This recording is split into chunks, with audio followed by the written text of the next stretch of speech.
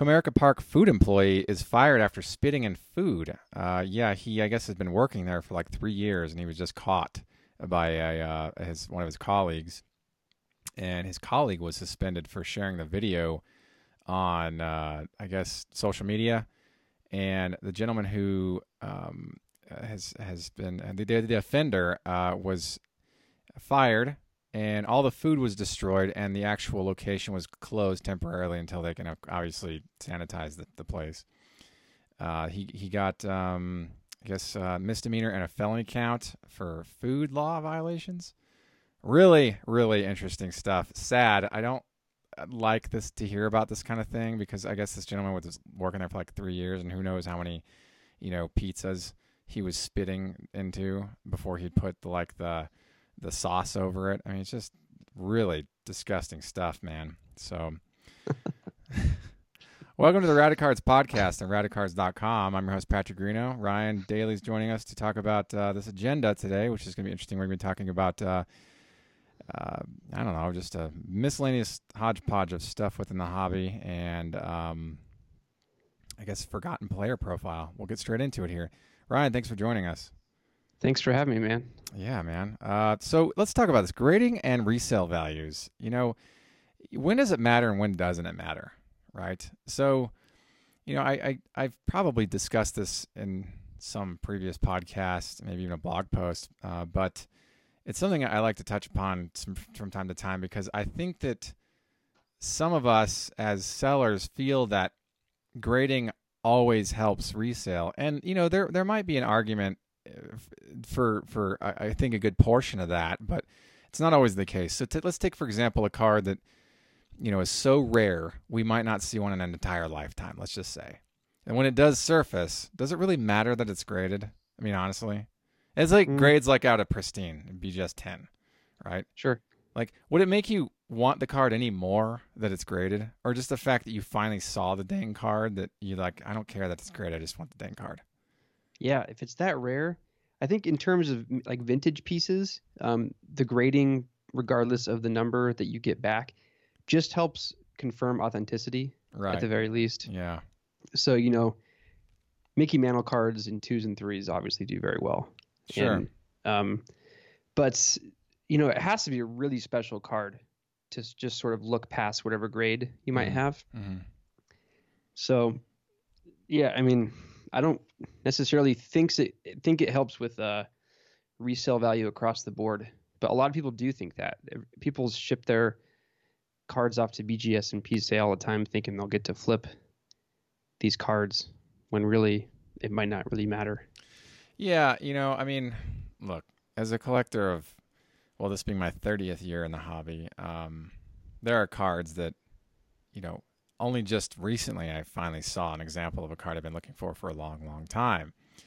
That it was graded a BGS 10. It was the 96 Select Certified Mirror Gold Pastime Power Frank Thomas. And we'll get to talking more about these auctions later in this podcast. But this particular card, it was graded BGS 10, and I'm like, I don't care that it's graded at all. And I really don't care that they graded out of pristine. I just, even if it graded out an 8, I still wouldn't care. I'd still try to get the card.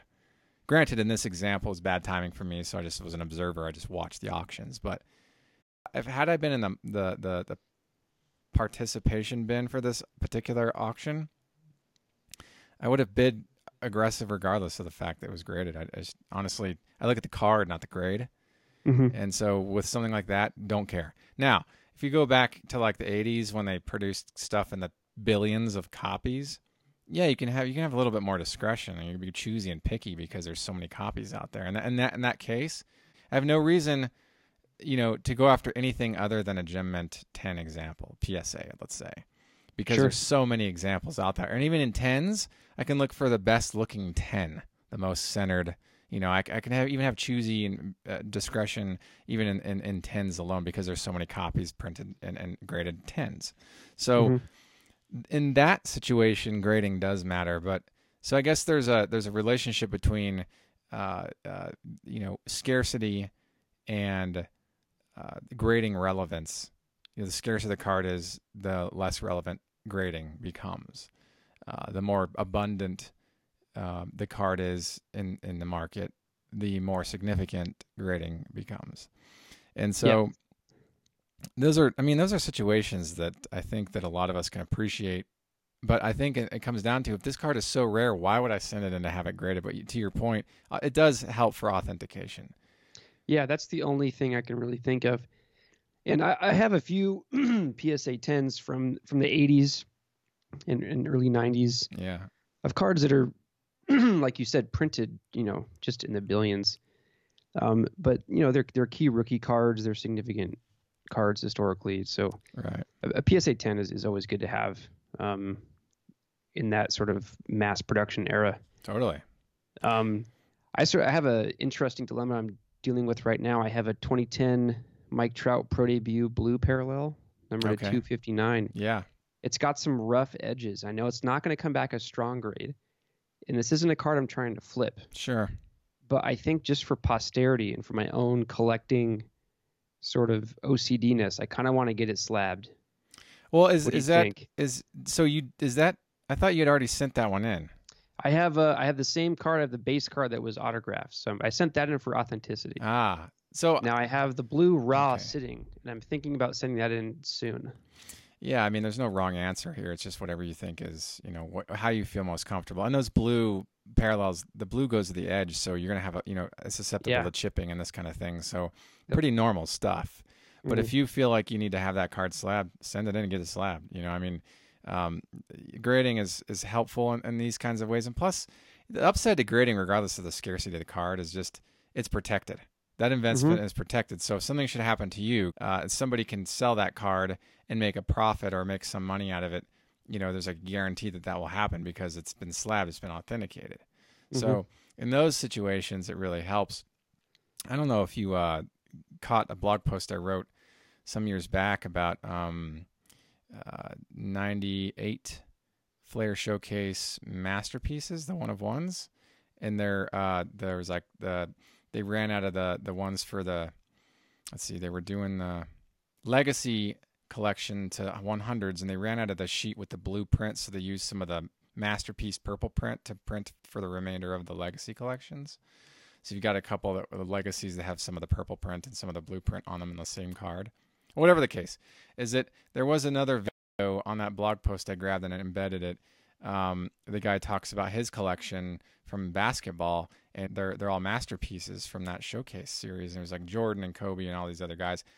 And he had them all slabbed, but he had them all authenticated because just to have them slabbed authentic to him was more important than having them graded, because they're one of ones, doesn't really matter the grade. It's just getting them authenticated. So I think grading authentication with high-end stuff is there's merit there and there's, benefit there. But, when it comes down to your own personal collection, if you want to have something slabbed just for your own sake of just feeling comfortable with what it is and to minimize any additional condition flaws that could happen to, say, a blue bordered Mike Trout card from 2010 Topps Pro Debut, yeah, man, have it slabbed, All right, I'm going to do it.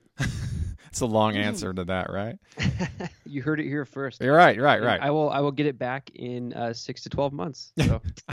I think that they're pretty busy, but they're usually on top of their game over there at PSA. Yeah. So, moving on, let's talk about modern low serial numbered cards. There are just infinite varieties we can choose from the different rainbows. I mean, Topps and Bowman, they do the different sizes. The minis, Bowman's more like that thing. They'll do like Bowman mini, rookie, whatever. And then you've got all the different parallels, and then the base standard 2.5 by 3.5, all the different parallels. It's kind of exhausting. Okay. Let's talk about their place in the hobby and why they aren't significant. Okay. So this is an interesting conversation because the Superfractor is a one of one, and it's a significant, those are significant cards. They're just great design. You got this, this just a really cool pattern thing happening on those cards. They're beautiful. Doesn't matter the player.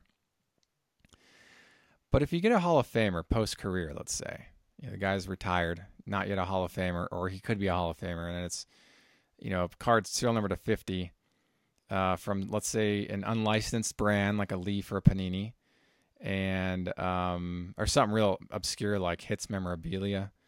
And you get this card, if you send it in to have it graded a 10, then it's numbered to 50. Does that impact? This kind of goes back to our former point. Like, does that have impact on resale value, or does it even matter because there's so many versions of the card? It's not a rookie card, What are your thoughts on this? Yeah, I think the numbering, like low numbering or quote unquote low numbering, I guess, in modern products has gotten a little out of hand. And I feel bad when people rip modern products and they get, a card that's numbered to like 25 or something, and they think they potentially might have a big card on their hands. Mm-hmm. But really, most of the time you don't. Yeah. And I've gotten like hits in boxes of hobby stuff where it's a jersey card and it's numbered to 99. And like the fact that it's numbered to 99 doesn't even really add anything to the card. Yeah, and then who's the player? Yeah, exactly. Like maybe if it's not like a superstar type player, I'm talking like a top 5 kind of guy. Totally. It really doesn't matter. Right. And I buy stuff at Target and Walmart every once in a while, and I'll get these numbered to 50, numbered to 99, numbered to 25, and it's yeah, it doesn't really mean much to me. I see it more of like it's like a parallel, I guess. Yeah. I don't really see it as a rare kind of thing to have in my collection, but yeah, it's so ubiquitous. I mean, they're always out there. Yeah. I guess it's potentially like a lack of creativity in a way, but the thing that is hard for me as a collector in the modern era is,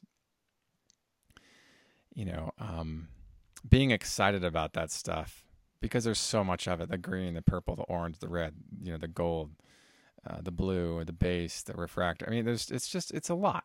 And so even if you're after one guy, you could be chasing up to like 30 cards between like the base size and the mini and like the plates. And, and so it didn't used to always be like this. I remember there was a time years and years and years ago where if you pulled an insert, you always knew it was of a star player.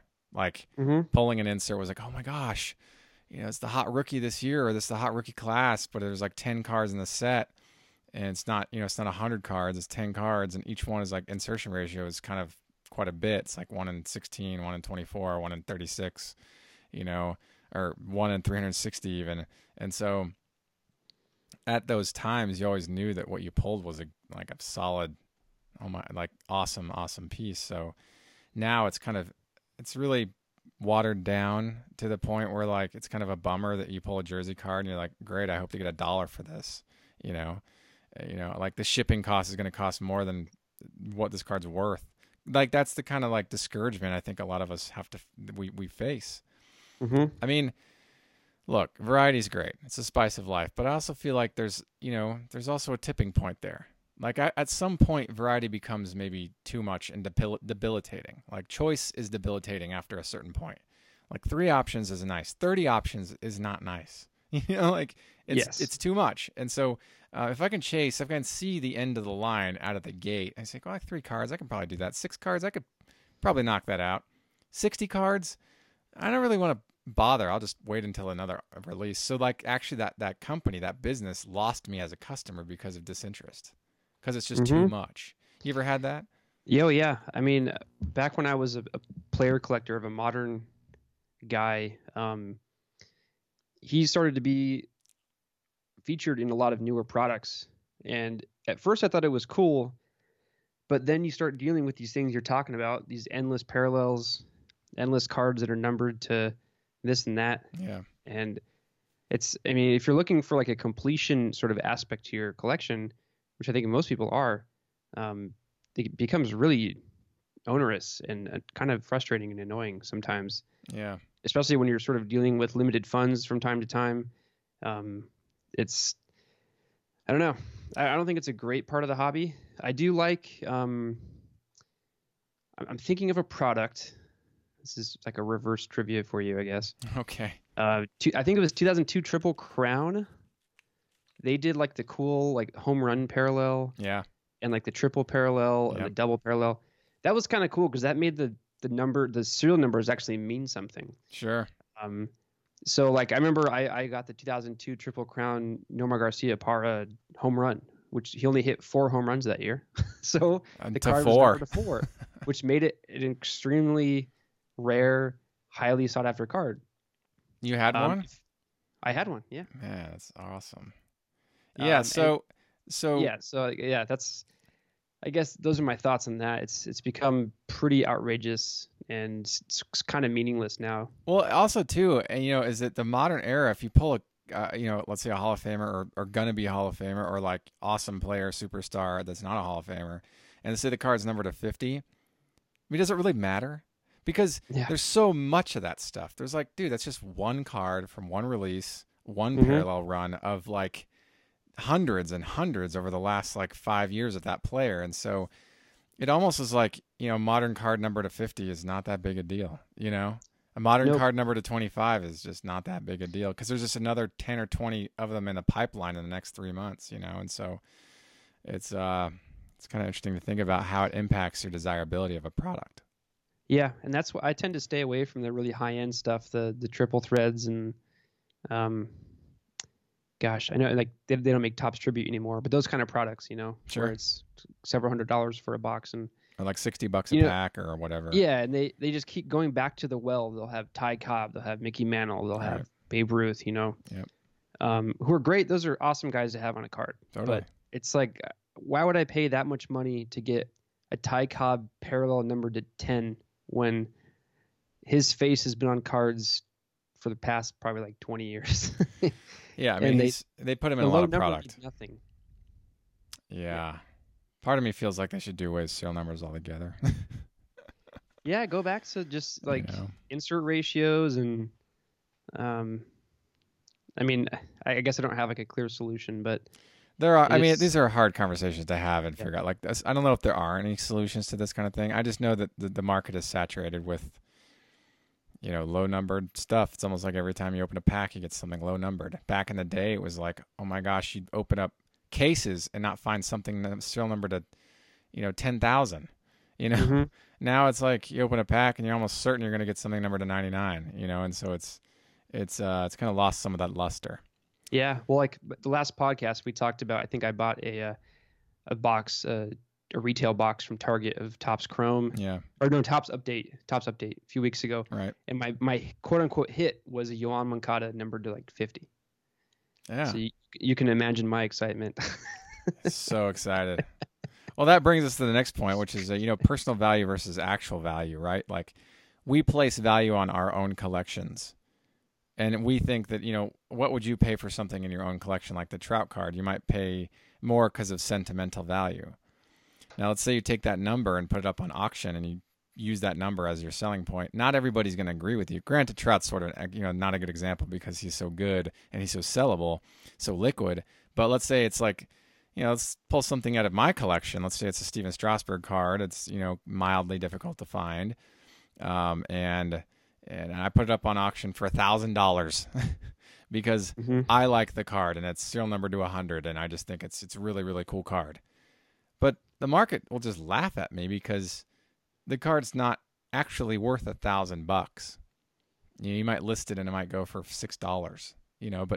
But it's important to me because I remember X, Y, and Z, and then I have the sentimental value. I mean, you can fill in the blank with a card. Just pick a card at random that is important to you, and then take what you think it's worth and to you, and not everybody's going to agree with that price point.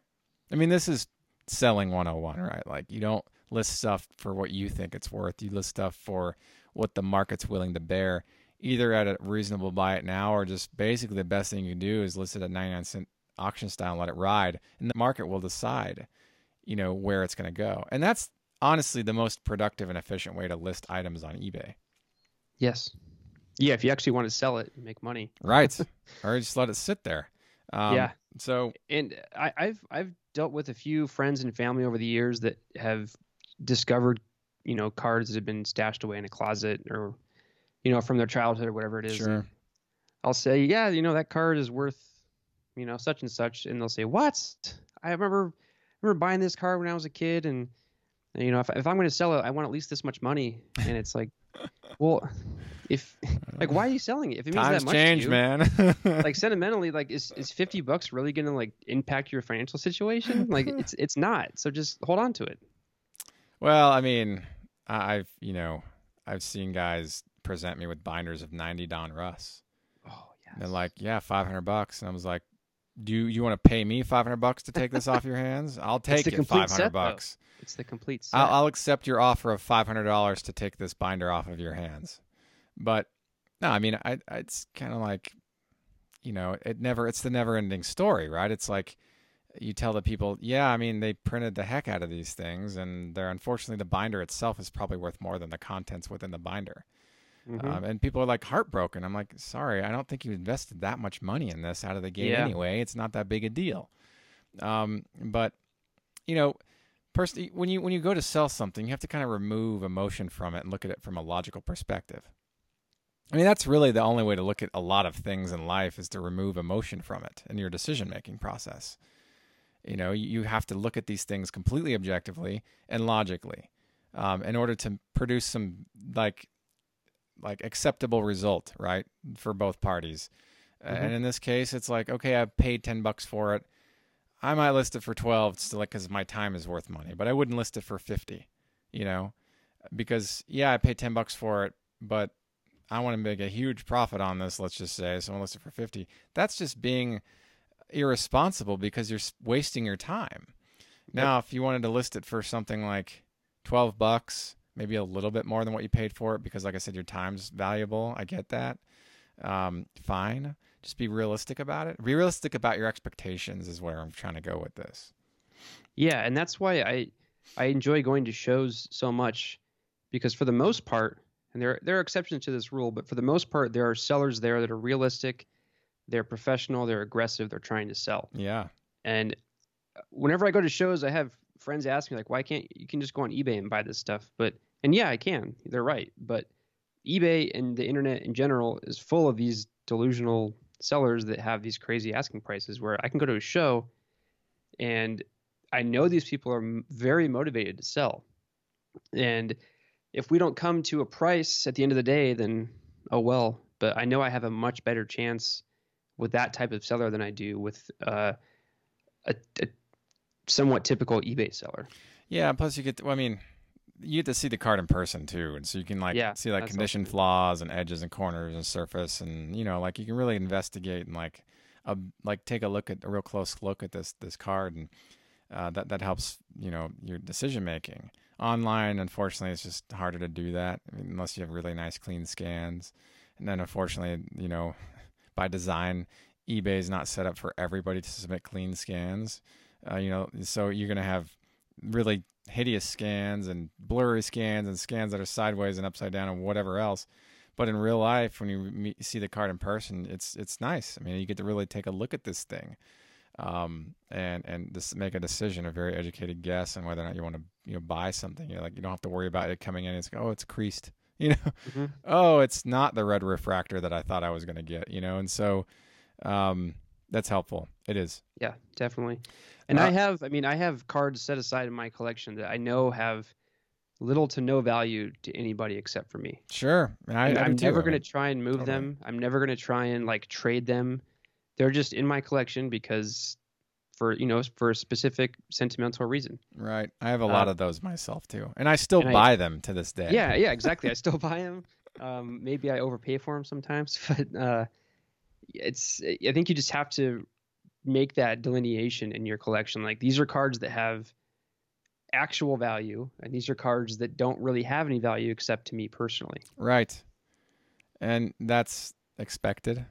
Mm-hmm. Just know that you're never going to get your value online or in person of the stuff that you bought that's sentimental to you, and just accept that those are what we call sunk costs. And there's nothing wrong with that. We don't collect, all of us, for profits all the time. We collect sometimes just because we like the card. End of story. Mm-hmm. And so anyway, I just want to touch on that. Let's move on to this next piece here. We discussed this earlier just a touch, but I want to dig right into it here. PWCC listed a block of 13 different 1996 Select Certified Mirror Golds, and in that lot was the entire Pastime Power run less the Ken Griffey Jr., which means the Frank Thomas was in there, and 4 cards from the base run. And so, really solid, incredible prices on these cards. I didn't expect the Chan-Ho Park to close at over $1,800. International market, man. I know. That's I the don't know thing. what else Every time. Yeah. Every There's time. No way.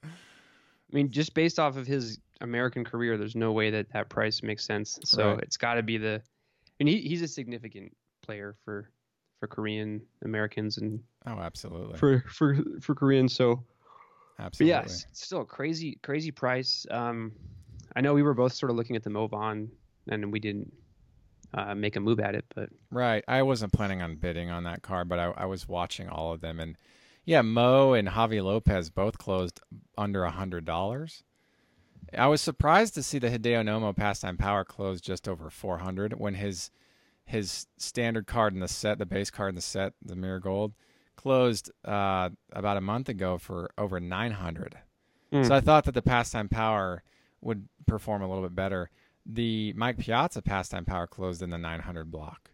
So I was like, gosh, these prices are so high.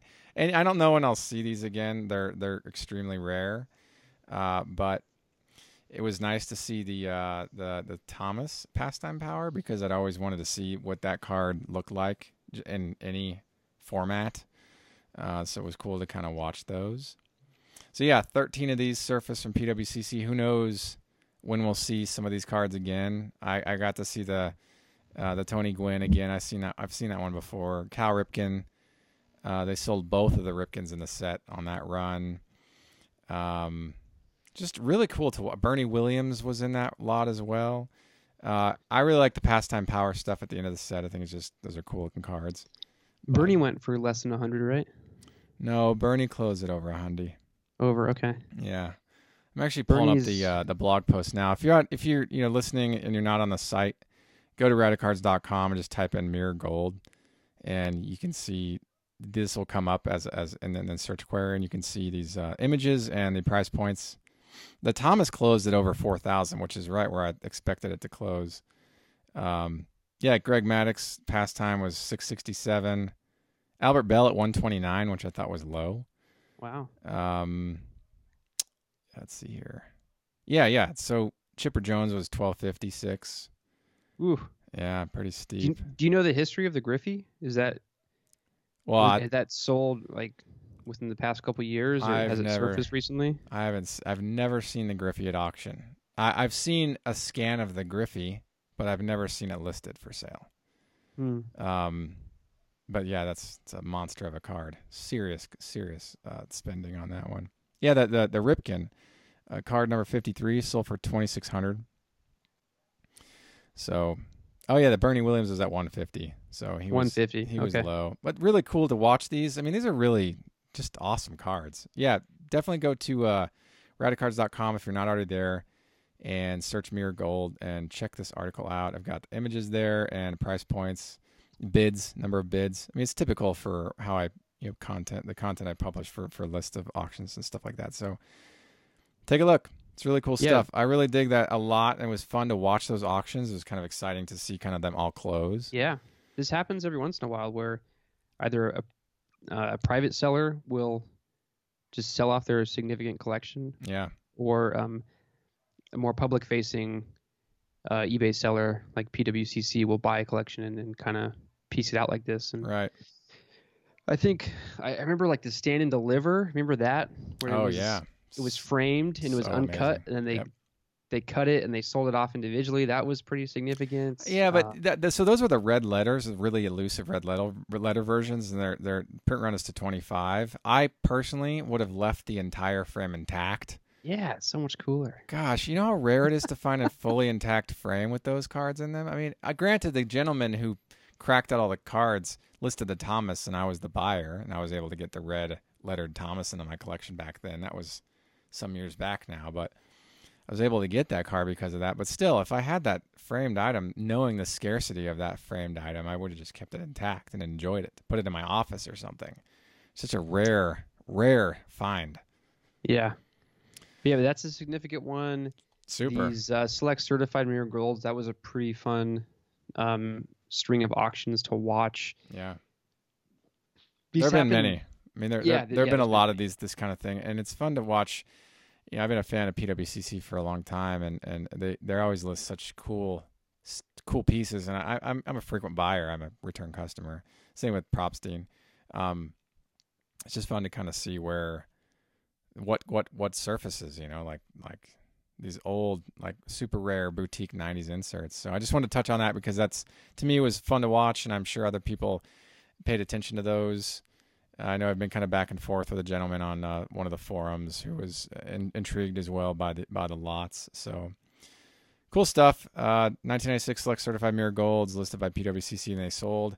They're archived on radicards.com, so go check those listings out just to like have a look at what these cards look like. Just do yourself a favor and just to see what they look like, because who knows when we'll see some of these cards again. I don't know when I'll see the Chan Ho Park ever again. So anyway, moving on, let's talk about the Rookie of the Year awards. Really cool stuff. My predictions. We had predictions a couple of podcasts back, and I was spot on with my predictions. AL Rookie of the Year, of course, Ohtani. I mean, I think it would be irresponsible to pick anybody else, honestly. Yeah, and if you look at the breakdown of the Writers Association, their voting, I think like 27 of them had Ohtani in first place. So it was pretty heavily marked in his favor. Yeah. I mean, I can't think of anybody else that I would put in there. And honestly, I think it'd be insulting if I picked anybody else besides Ohtani. Well, I hope there's no Yankees fans listening, but so Miguel Andujar and Gleyber Torres were the other two guys that could have potentially taken that Rookie of the Year. Oh yeah. And they had great seasons. Don't want to take anything away from him, but what Ohtani did was just so incredible. Yeah. And the fact that he was hurt for a fairly significant portion of the year, and he still put up the offensive numbers that he did. Totally. While pitching, I mean, it was just incredible. And I guess if you are a Yankees fan that's listening, don't be upset because you lost the Rookie of the Year. But now on your team, you have the guy that finished second place for Rookie of the Year, and you have the guy that finished third place for Rookie of the Year. So that should make you feel pretty good about your team going forward. There you go. Not to mention that like CV of accolades you have under your belt for the Yankees. Yes. I mean, there's no sense in getting upset ever if you're a Yankee fan. Yankees fans. You'll be fine. It's going to be okay. Yeah. And then NL Rookie of the Year, Ronald Acuna Jr., which I expected as well, just because of like his performance and his. I mean, I look at also like not just on field. I also look at like what's happening in the hobby, like who's buying what right now, like what's really popular. Mm-hmm. And I don't know if I can't really like equate hobby interest to like its influence on who's going to be selected Rookie of the Year, but because I see so much activity on certain players. And then I go and like look at their stats, and I like kind of see like what kind of performance they've produced, and then kind of get a feel for this gentleman's personality and like how good they are at playing baseball. And so I selected this guy initially because I think he's just like fun to watch. He's got a great personality, and he's very talented. So I'm glad that to see both of these guys get the award this year. It's I think that the Braves fans are probably pretty excited right now too, knowing that their guy got ROI. Thoughts, comments, concerns, questions? Nope. And then the Braves fans also, like Yankees fans, they had two guys in the running for Rookie of the Year with Ozzie Albies and Acuna. So those two teams going forward are looking real good. We're sort of going back to like the mid to late 90s with the powerhouses in New York and Atlanta. So. And kind of led by these young guys. So yeah, next year is going to be really fun for those two teams. Gosh, yeah, it's going to be interesting to watch, kind of see how this unfolds. I honestly hope that Ohtani does have more productive seasons, and he remains healthy to some degree to allow him to do that. That he's a two-talent player, it makes things a lot easier, I think, on him in terms of how to use the guy.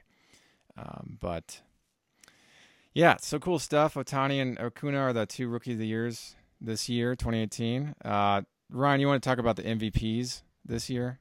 Yeah, so real quick, I mean, everyone's talking about this. It's been covered, but Mookie Betts, Christian Yelich, I don't really think there's a debate against either of these two guys. They had phenomenal seasons. Yeah. Mookie Betts specifically, he had his firstborn. He has an MVP award and a World Series championship.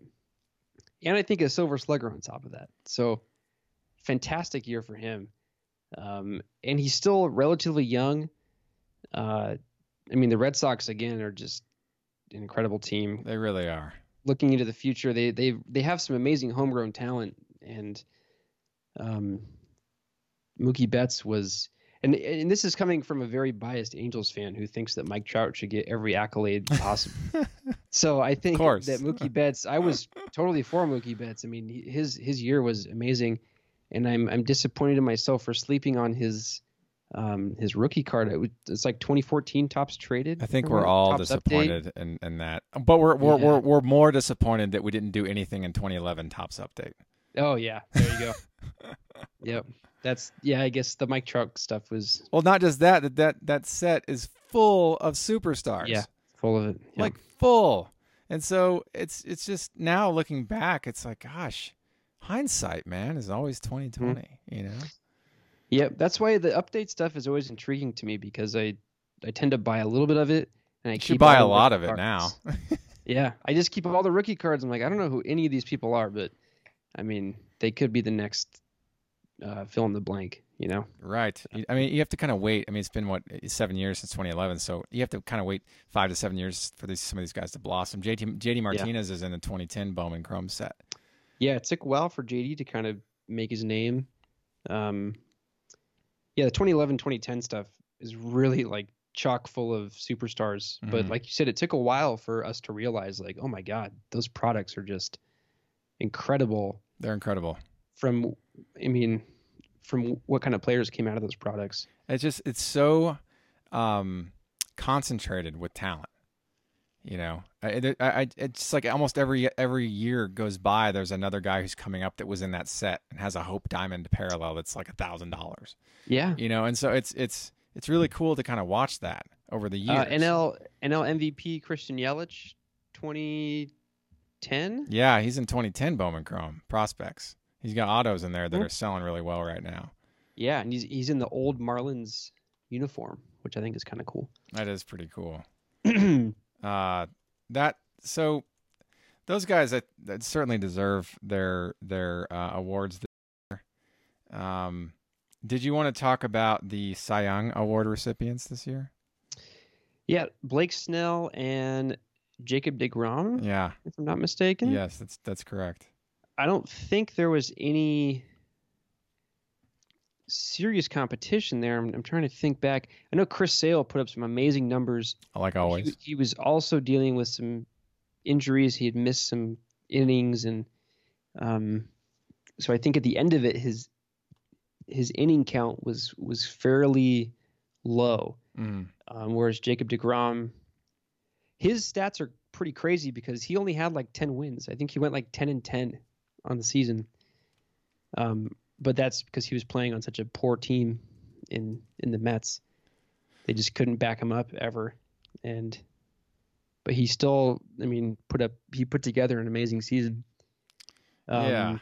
Scherzer came right behind him. Scherzer. For the National League Cy Young. And for the American League Cy Young, Verlander came right behind Snell. I mean, this isn't surprising, right? Like, Snell and deGrom might be household names at some point. You know, I know Verlander and Scherzer are already.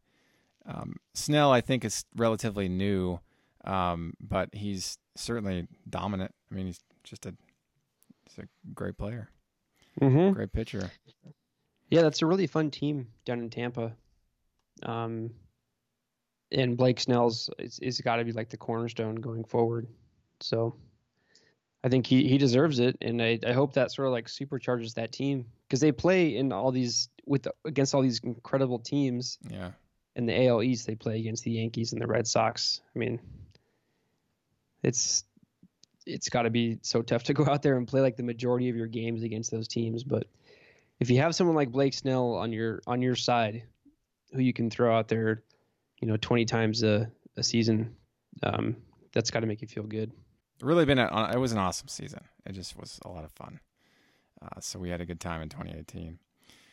Moving on here, let's talk about, speaking of Acuna, his Superfractor 2018 Topps Chrome Superfractor auto was pulled and listed and it garnered 71 bids, and it closed at 13,600. I actually blogged about this. Again, go to radicars.com, type in Ronald Acuna, or if it's not still on the front page anyway, and you can have a look at this auction and this particular card.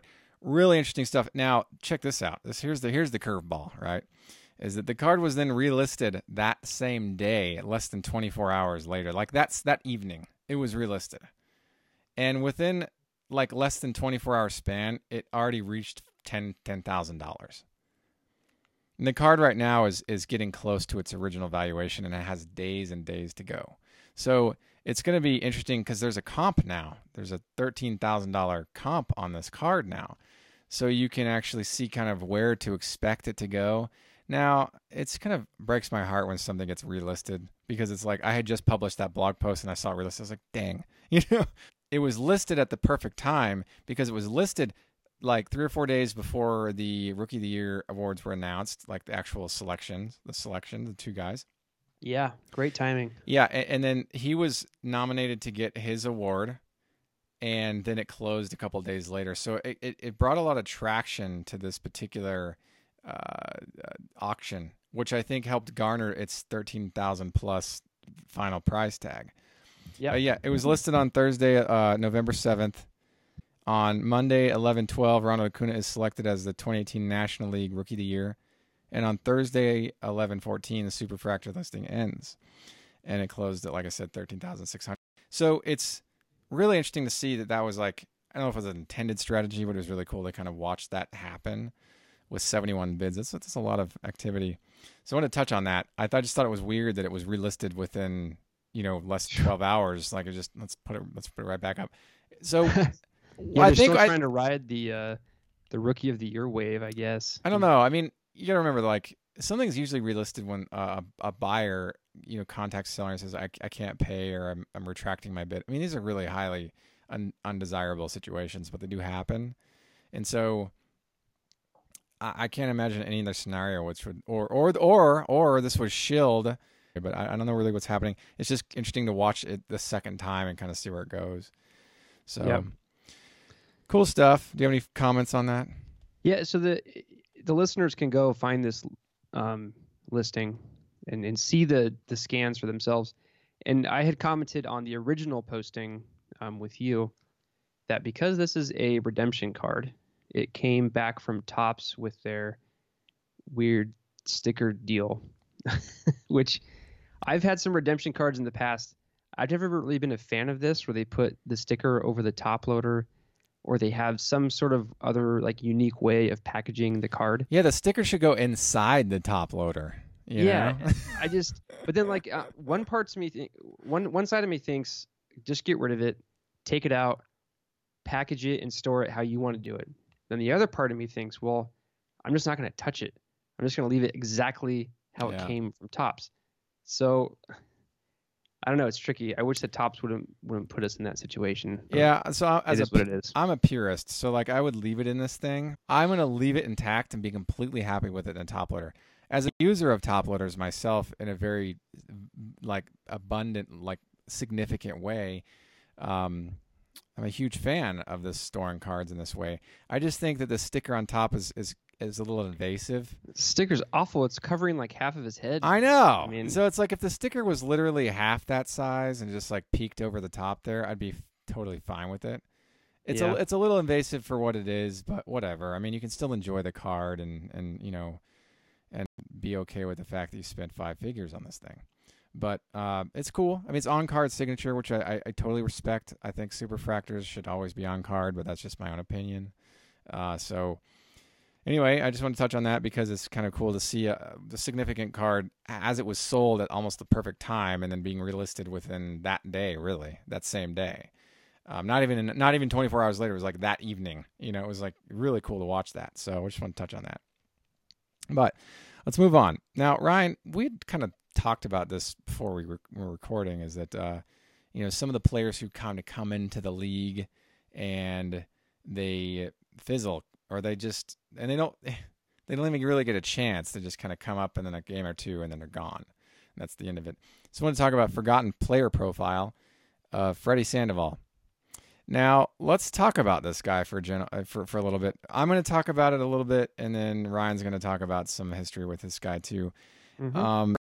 Freddie came up with the California Angels. He played from '08 to '09, and he logged exactly 11 games in those 2 years. He had 17 at-bats. He had 3 hits, 0 home runs, and a batting average of 176. Wow. Career. It's just not good. No RBIs. Never got to third base. Never stole a base. He had a bases on balls. He had 1. I mean, the guy really didn't really.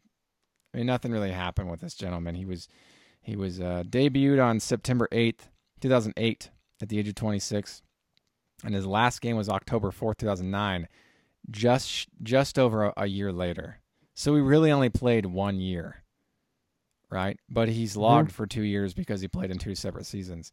So this is like a guy that maybe was discussed in circles for a minute back in 2008 with the Angels, but we never. I mean, he fell out of relevance. He kind of went obscurity almost immediately. So that to me is, in a way, it's kind of heartbreaking, but it's almost typical in a lot of ways. There are a ton of guys like this. Mm-hmm. So Ryan, you want to talk about some more of his stuff that's off the field?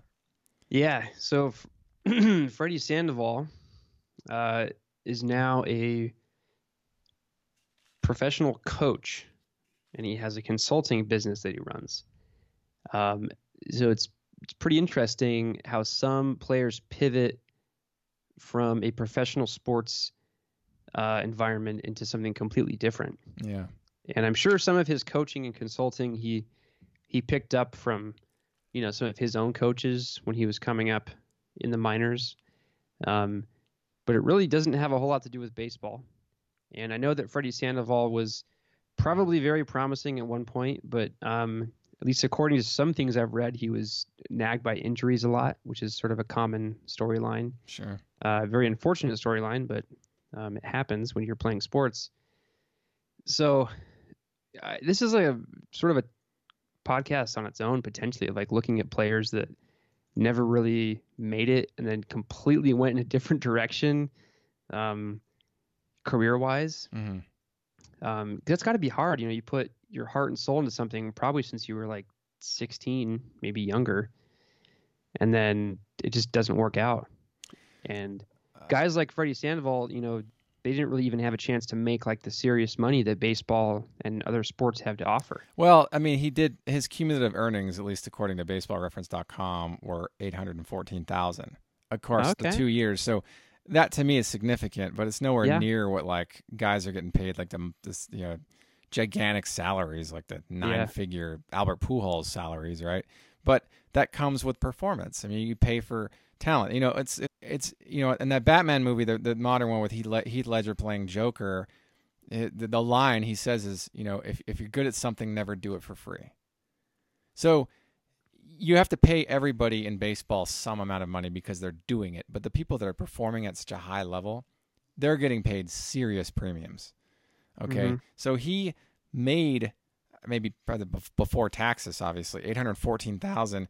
And, it's the hope that, he turned that into something more than $814,000. And so, it's probably heartbreaking to think that you spent all this time playing baseball and getting in the majors, and then you didn't even get a shot at being much because there's no patience for waiting for you to be good. But it's nice to know he took those talents and did something else with them. A lot of guys they're like, baseball is the only thing I'm good at, and then they're not good enough at it. So what are you going to do now? Yeah, like a lot of guys, they pivot into something that's related. They'll teach at the high school level, or coach at the high school level, coach at the college level. Yeah. Or they'll be like in broadcasting or something. Right. But it's always interesting to see when someone just completely does like a 180 and goes in a different direction. Admirable, though. I'm sure if you met Freddie Sandoval at his workplace or like in a professional setting, you would never guess that he was at one time a promising young Major League Baseball player. Yeah. But I mean, what's cool about the situation is he's like applying this stuff to something else. Yeah. It's totally cool. I kind of accept your losses and move on. You know, I mean, breakups are hard, but it's kind of cool. So I wanted to touch on that. Yeah, well, so you can find him in products from 2007 to 2009. I think that's about right. Sadly, we lost a comic book icon. Mr. Stan Lee passed away recently at the age of 95.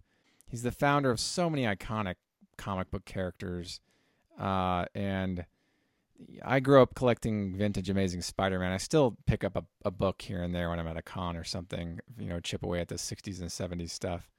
But I actually was at a con in LA where he was a keynote speaker. So I was in the same room as him at one point, which I thought was cool. Wow. That's awesome. Yeah, he's really pivotal. I mean, he's one of the guys that created the legends that we've all come to know as the superheroes, right? Like, he's credited for a lot of that stuff. So I was sad about the news, but he's always going to be. He's forever in the ethos of comic books and just general art. I just think it's so cool. So, do you remember him at all? Oh yeah, absolutely.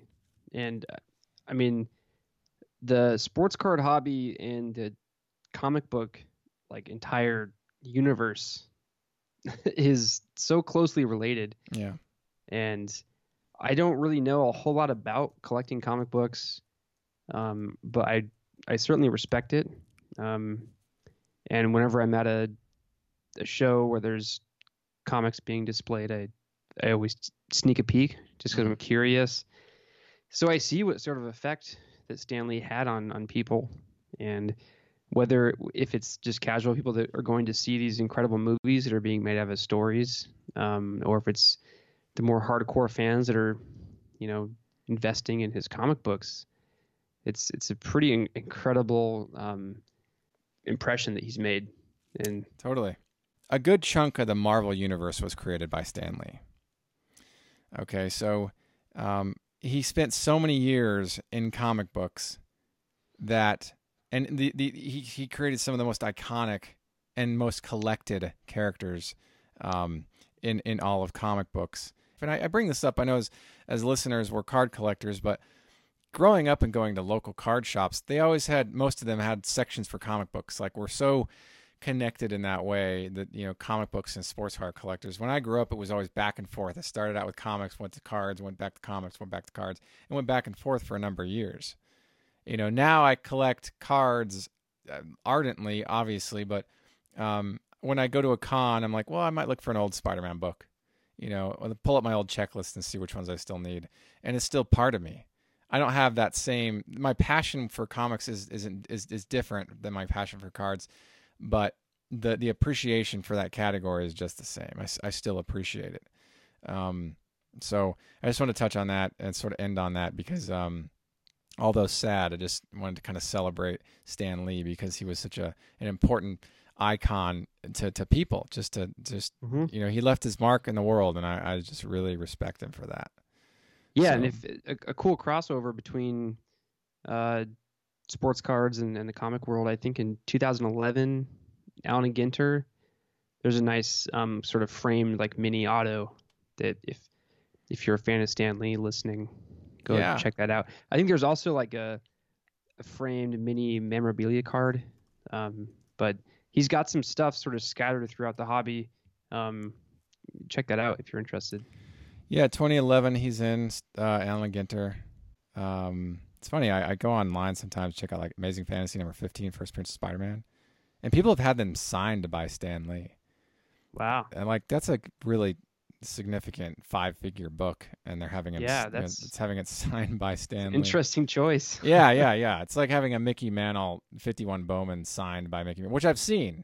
I've seen 51 Bowman signed by Mickey Mantle many times. But it's just it's cool. So you have some stuff in Ginter if you're interested. Out in 2011, Allen Ginter, Stan Lee, he's available, and there are different versions of the cards and things like that. So anyway, Ryan, that closes us out for this podcast. Do you have any final thoughts? I think we covered it. This was a great agenda. That was a nice agenda. Yeah, it was awesome. Thank you. And if you have comments you want to share, hop on over to radicards.com. Leave us a comment, or if you're on YouTube and you want us to leave it on the YouTube as well, it's fine. We always appreciate them on the blog. So anyway, thanks so much for tuning into the Radicards podcast on radicards.com. I'm your host, Patrick Reno. Thank you again, Ryan, for joining us. And until next time, enjoy collecting. If you like this content, please subscribe. Thank you. Enjoy collecting.